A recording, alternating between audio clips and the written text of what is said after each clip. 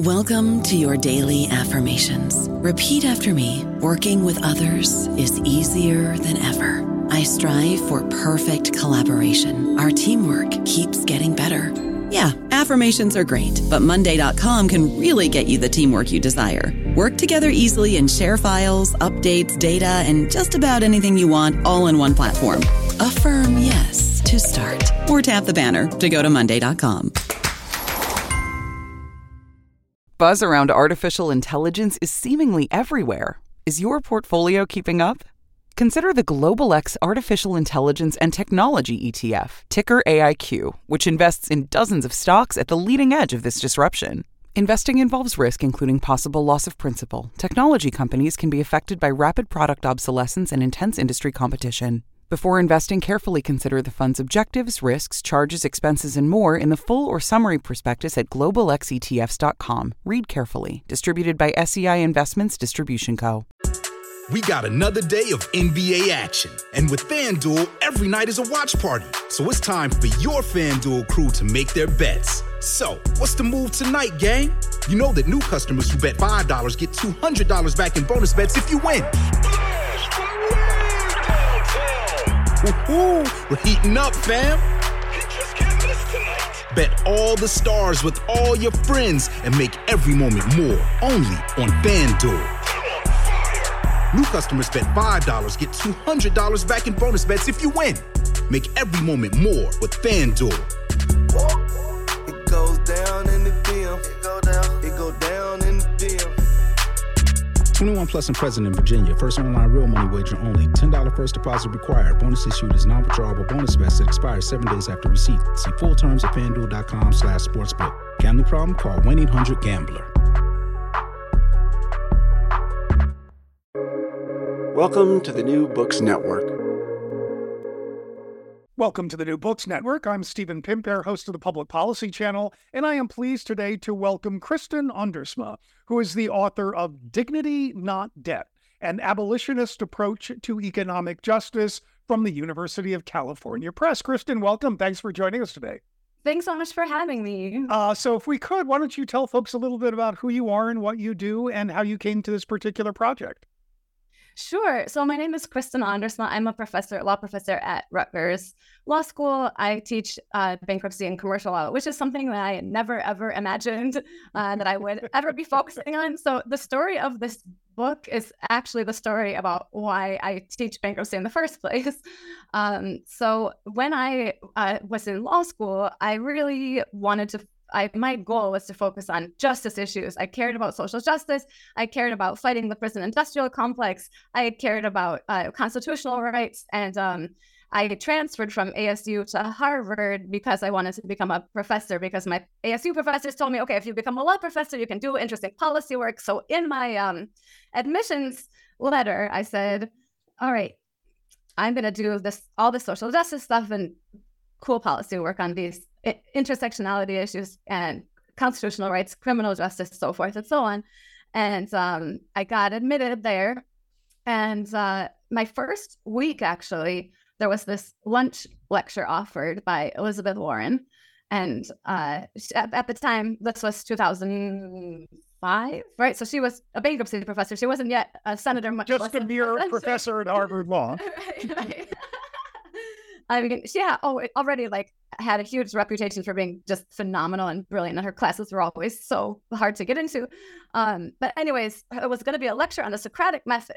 Now, at this time, I thought, well, the Socratic method, that's oppressive and anti-feminist. And I'm going to go to this lecture, I'm going to raise my hand, and I'm going to say, no, you shouldn't, cause your students so much distress. It just makes things easier for the white guys in the class and all this.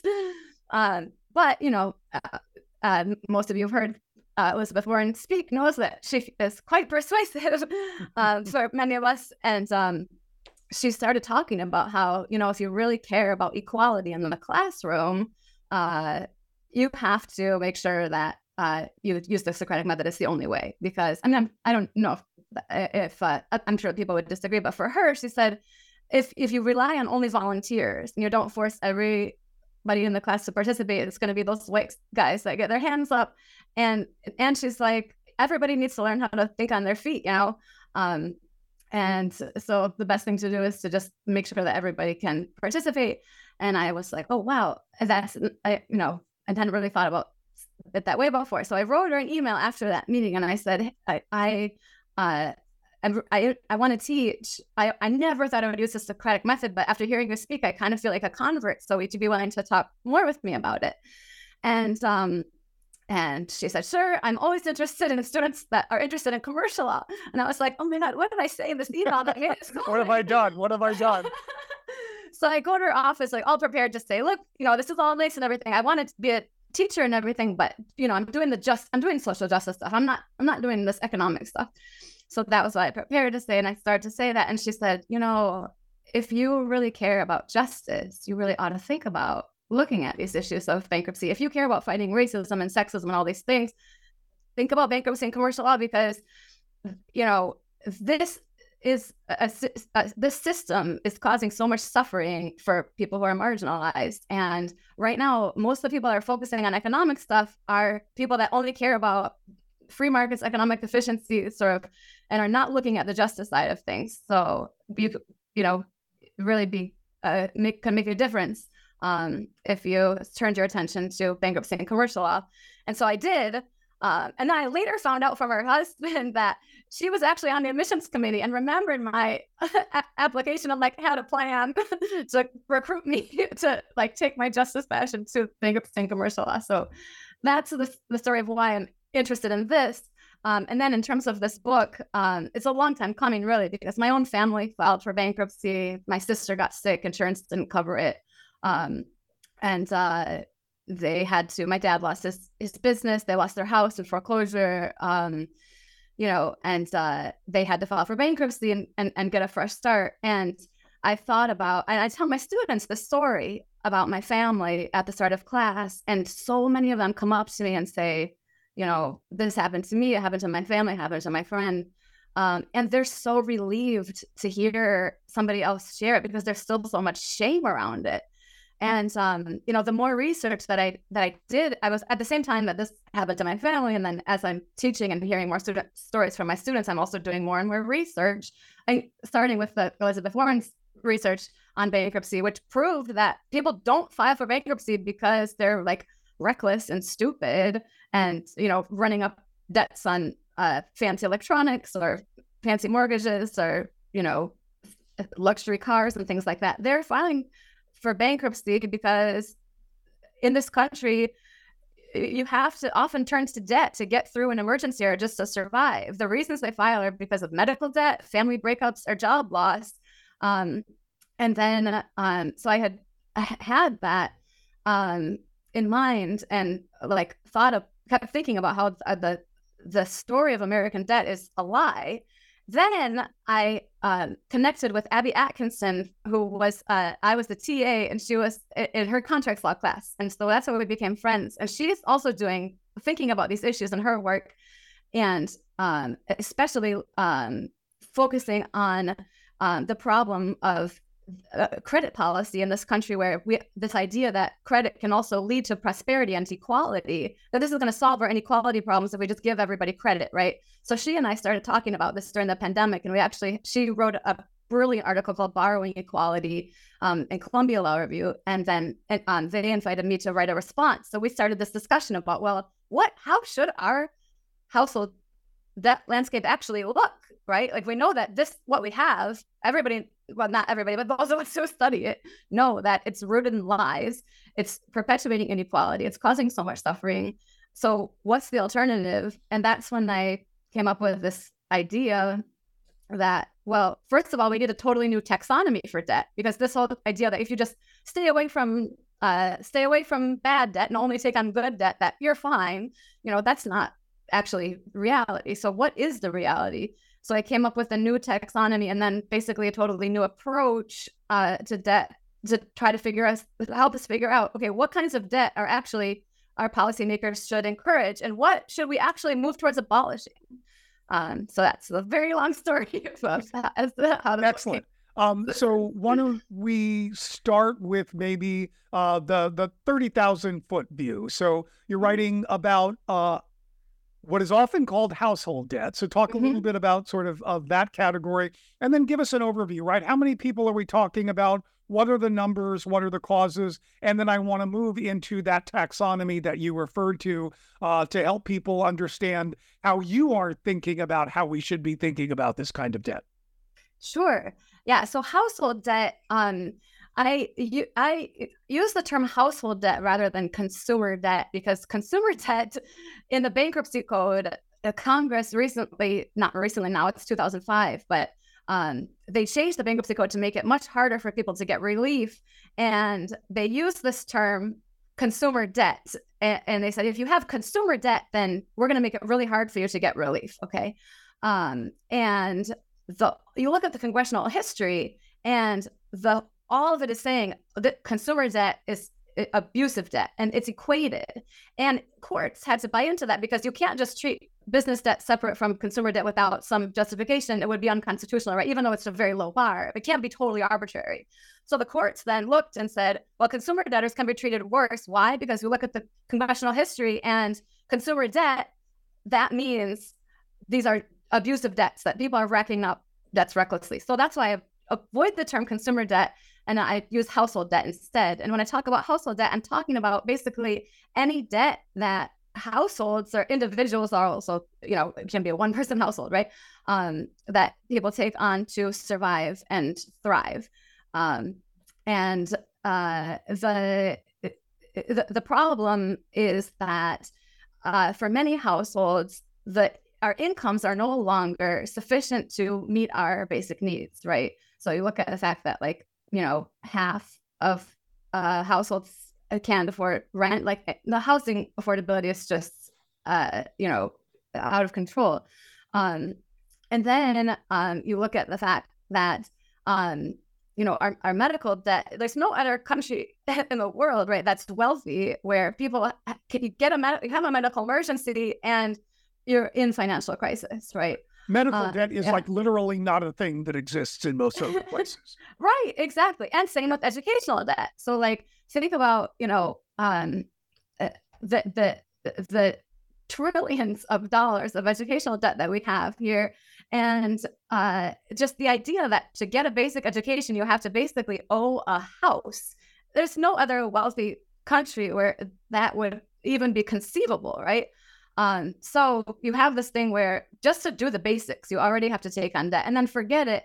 We only really, because of things are so unaffordable, we only really earn enough to basically make ends meet for most Americans. Of course, higher income Americans fine, but even for the middle class, and still we have many Americans that are really, really struggling and food insecure and everything like that. But even for the middle class, right? If suddenly something happens, you lose your job, you have a medical emergency, now you need to take on even more debt in order to just break even. And often the terms of debt, especially for Black and Brown Americans and other marginalized Americans, the terms of this debt are often really predatory and abusive. So then we have what's called a debt spiral, where people are just getting deeper and deeper in debt.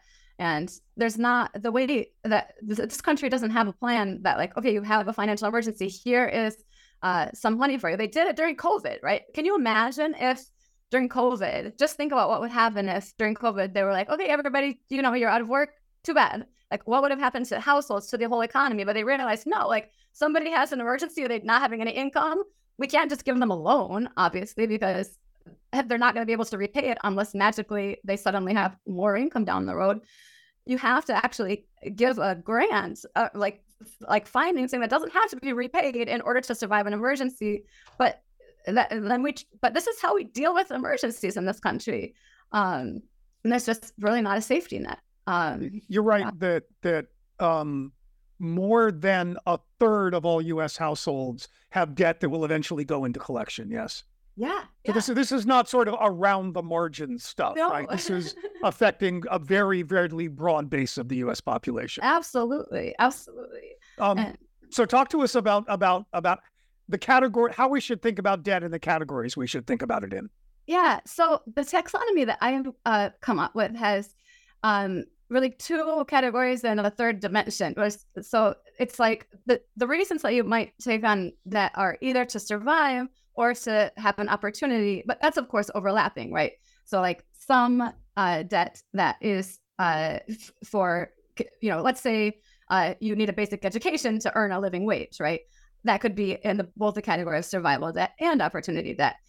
You like, for example, when I first went to college, I was, working at a dry cleaners, making minimum wage. So obviously, like, I needed a college degree to earn a living. Then once I had a college degree, I started earning like $13 an hour at the Rape Crisis Center, right?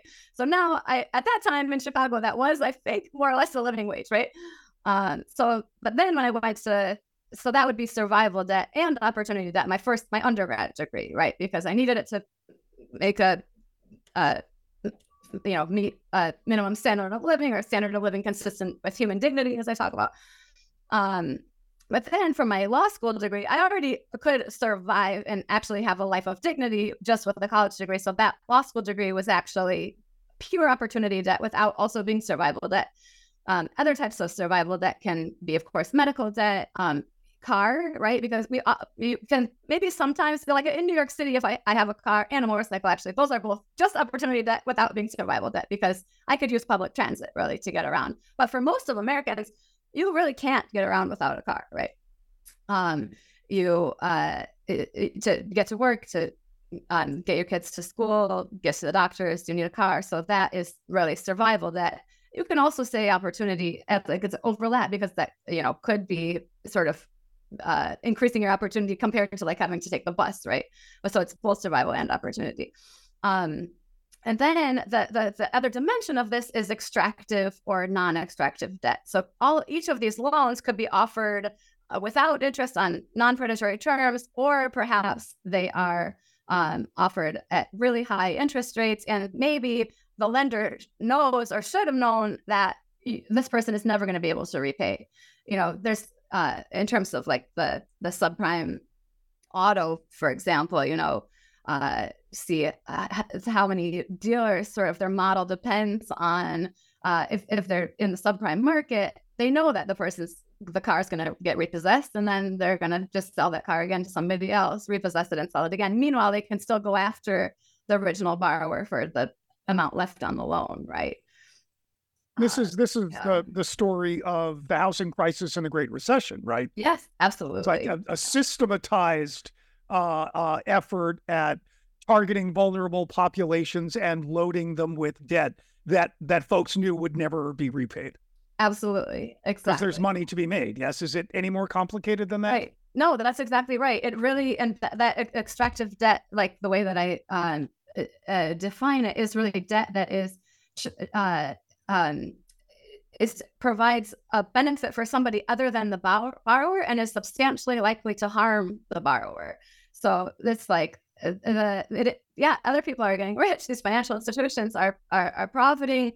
Various companies may be profiting, but like the actual borrower is no better off, and is in fact probably worse off as a result of this transaction. I don't know about you, but I'm very busy and I don't have a lot of time to cook. That's why I subscribe to Factor. Eating better is easy with Factor's delicious, ready-to-eat meals. Every fresh, never frozen meal is chef-crafted, dietitian approved, and ready to go in just 2 minutes. You'll have over 35 different options to choose from every week, including Calorie Smart, Protein Plus, and Keto. These are 2-minute meals. Factor meals are ready to eat and heat, so there's no prepping, cooking, or cleanup needed.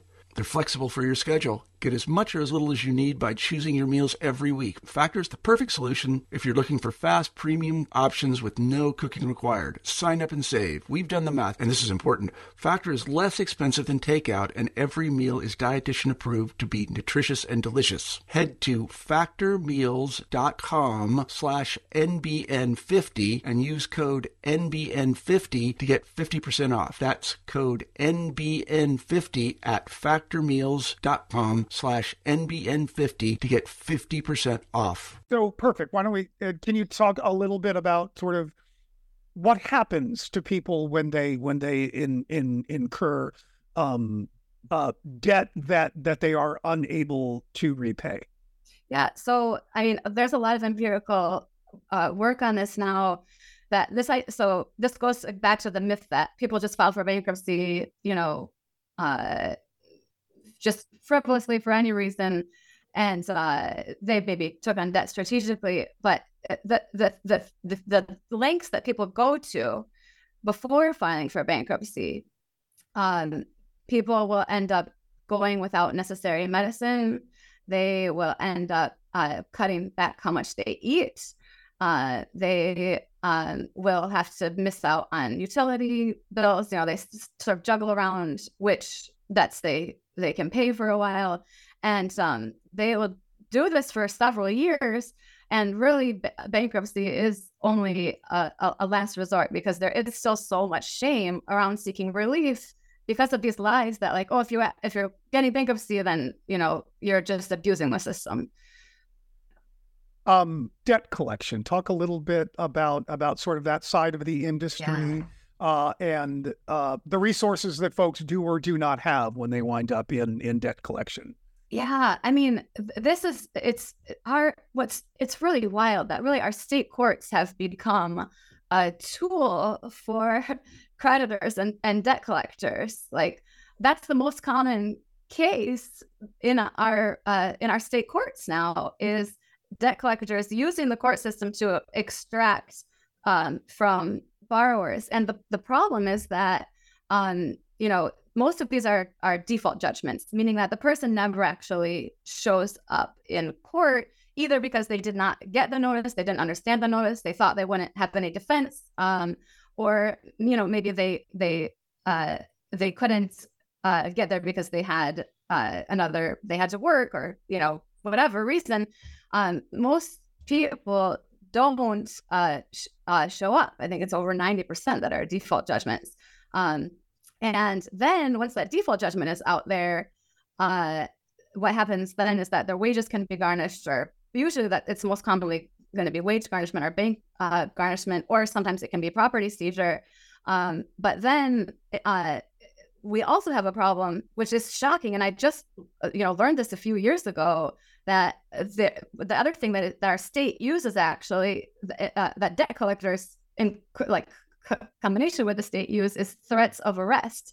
So like if somebody doesn't respond to, once there is the judgment, right, and then they have to get the creditor has to go through the whole process, right, of actually turning that judgment into the garnishment order or whatever. But to do that, they need to know, like, where does the debtor work? What's the bank account? And if the debtor fails to provide that information, again, maybe they didn't provide it, or they didn't show up at that hearing, or they didn't send in the paperwork for maybe the same reasons that they didn't show up at the first one. Either they didn't receive it, or they weren't able to. And then there can be a contempt of court order out there, right? So and there's actually tens of thousands of Americans that sit in jail because they're poor. Because they're poor, exactly. Yeah. So we still have debtors' prisons, right? We do absolutely still have debtors' prisons. Yeah. And the thing that's so heartbreaking is that, like, there's actually it's not that you can defend against debt collection. So many of these are like past the statute of limitations, or the debt collector may not have the right. It's like a debt buyer, somebody that bought the debt, right? They usually don't have the proper proof that they actually own the debt, right? So you could show up and say, okay, prove that you actually are entitled to this payment, and usually they can't. But borrowers don't know that. They don't know their rights, and I think they, it's just daunting to figure out how to even go about fighting something. And they're unlikely to have lawyers, correct? Absolutely. Because lawyers are expensive. Exactly. Right. And this is not a proceeding in which the state is obligated to provide a lawyer if you can't afford one, right? That's exactly right. And there are some nonprofits and various organizations that do this work, but they're just so under-resourced and so few and far between that, like, recently I had somebody, I think maybe a student, that wanted help, wanted legal representation, and was looking for like a nonprofit thing. And so I asked one of my colleagues that does that, and she was like, I honestly hesitate to even give them this number, because the odds that this organization is going to be able to help them are just so low. I don't want to give them false hope that they're going to be able to get a lawyer. But there are some programs they're out there. It's very Not enough of them. They're under-resourced. Yes. Yeah. So what do we do about this?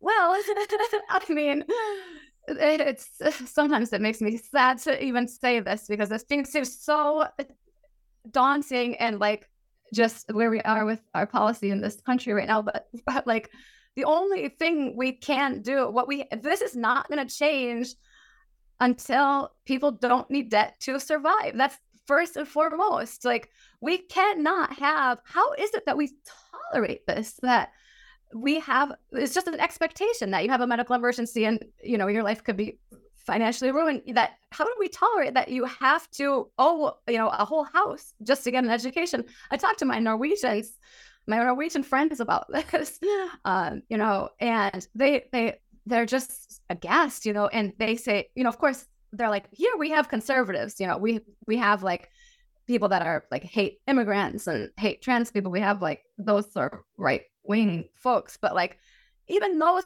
like the far right-wing people that we know, like even they would never dream of like having a situation where the government was not involved in a medical system or an educational system. And they would not, they do not allow so much of it to be in the private market, right?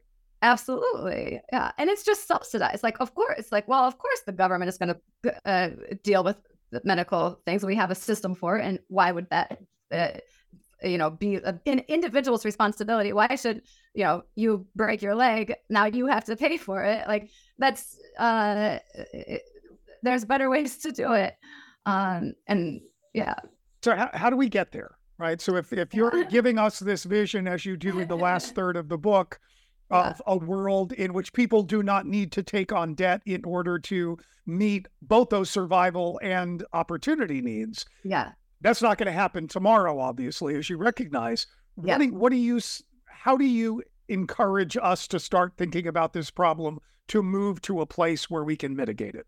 Yeah, to be honest, I think we really need to do what we can to focus locally and at the state level, because there are some bright spots, some states that are really making progress on this. And I think when we think about like our power as individuals when it comes to the federal electorate, we're very far removed from it. But like take Minnesota, for example, they had recently a budget that includes free school meals to children, free tuition at public colleges for families earning up to $80,000 a year, up to 18 weeks of paid family and medical leave, expanded health insurance access, a child tax credit of $1,750 per child for households making up to $35,000, and then gradually phasing out up to like $96,250.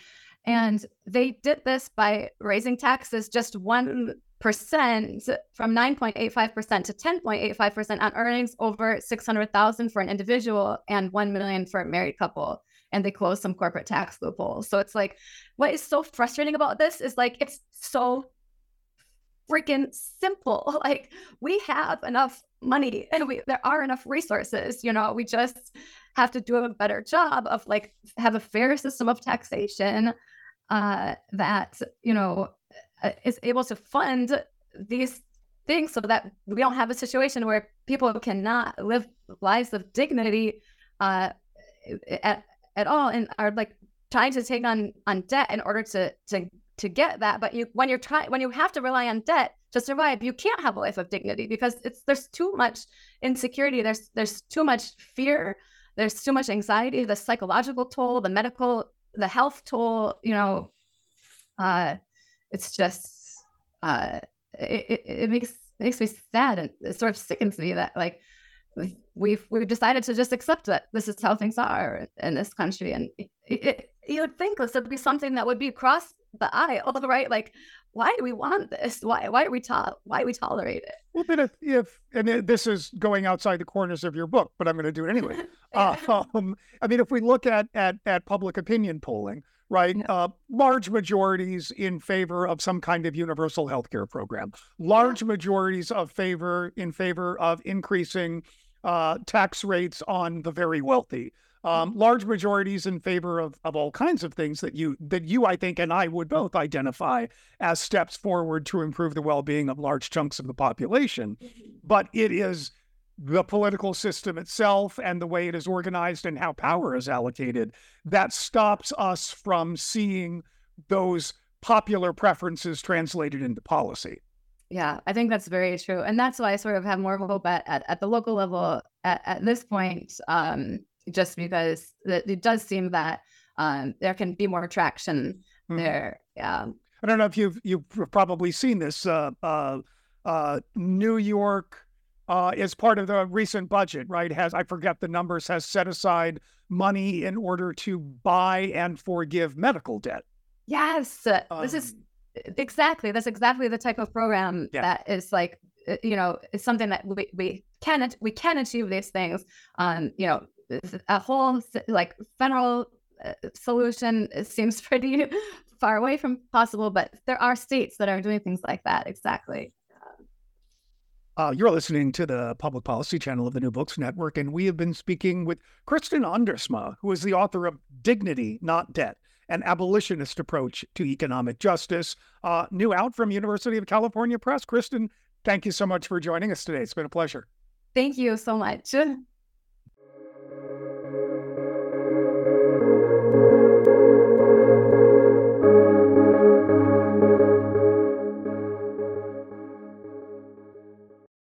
Hello, it is Ryan, and I was on a flight the other day playing one of my favorite social spin slot games on ChumbaCasino.com. I looked over at the person sitting next to me, and you know what they were doing? They were also playing Chumba Casino. Coincidence? I think not. Everybody's loving having fun with it. Chumba Casino is home to hundreds of casino-style games that you can play for free anytime, anywhere, even at 30,000 feet. So sign up now at ChumbaCasino.com to claim your free welcome bonus. That's ChumbaCasino.com and live the Chumba life. No purchase necessary. VGW. Void where prohibited by law. See terms and conditions. 18+.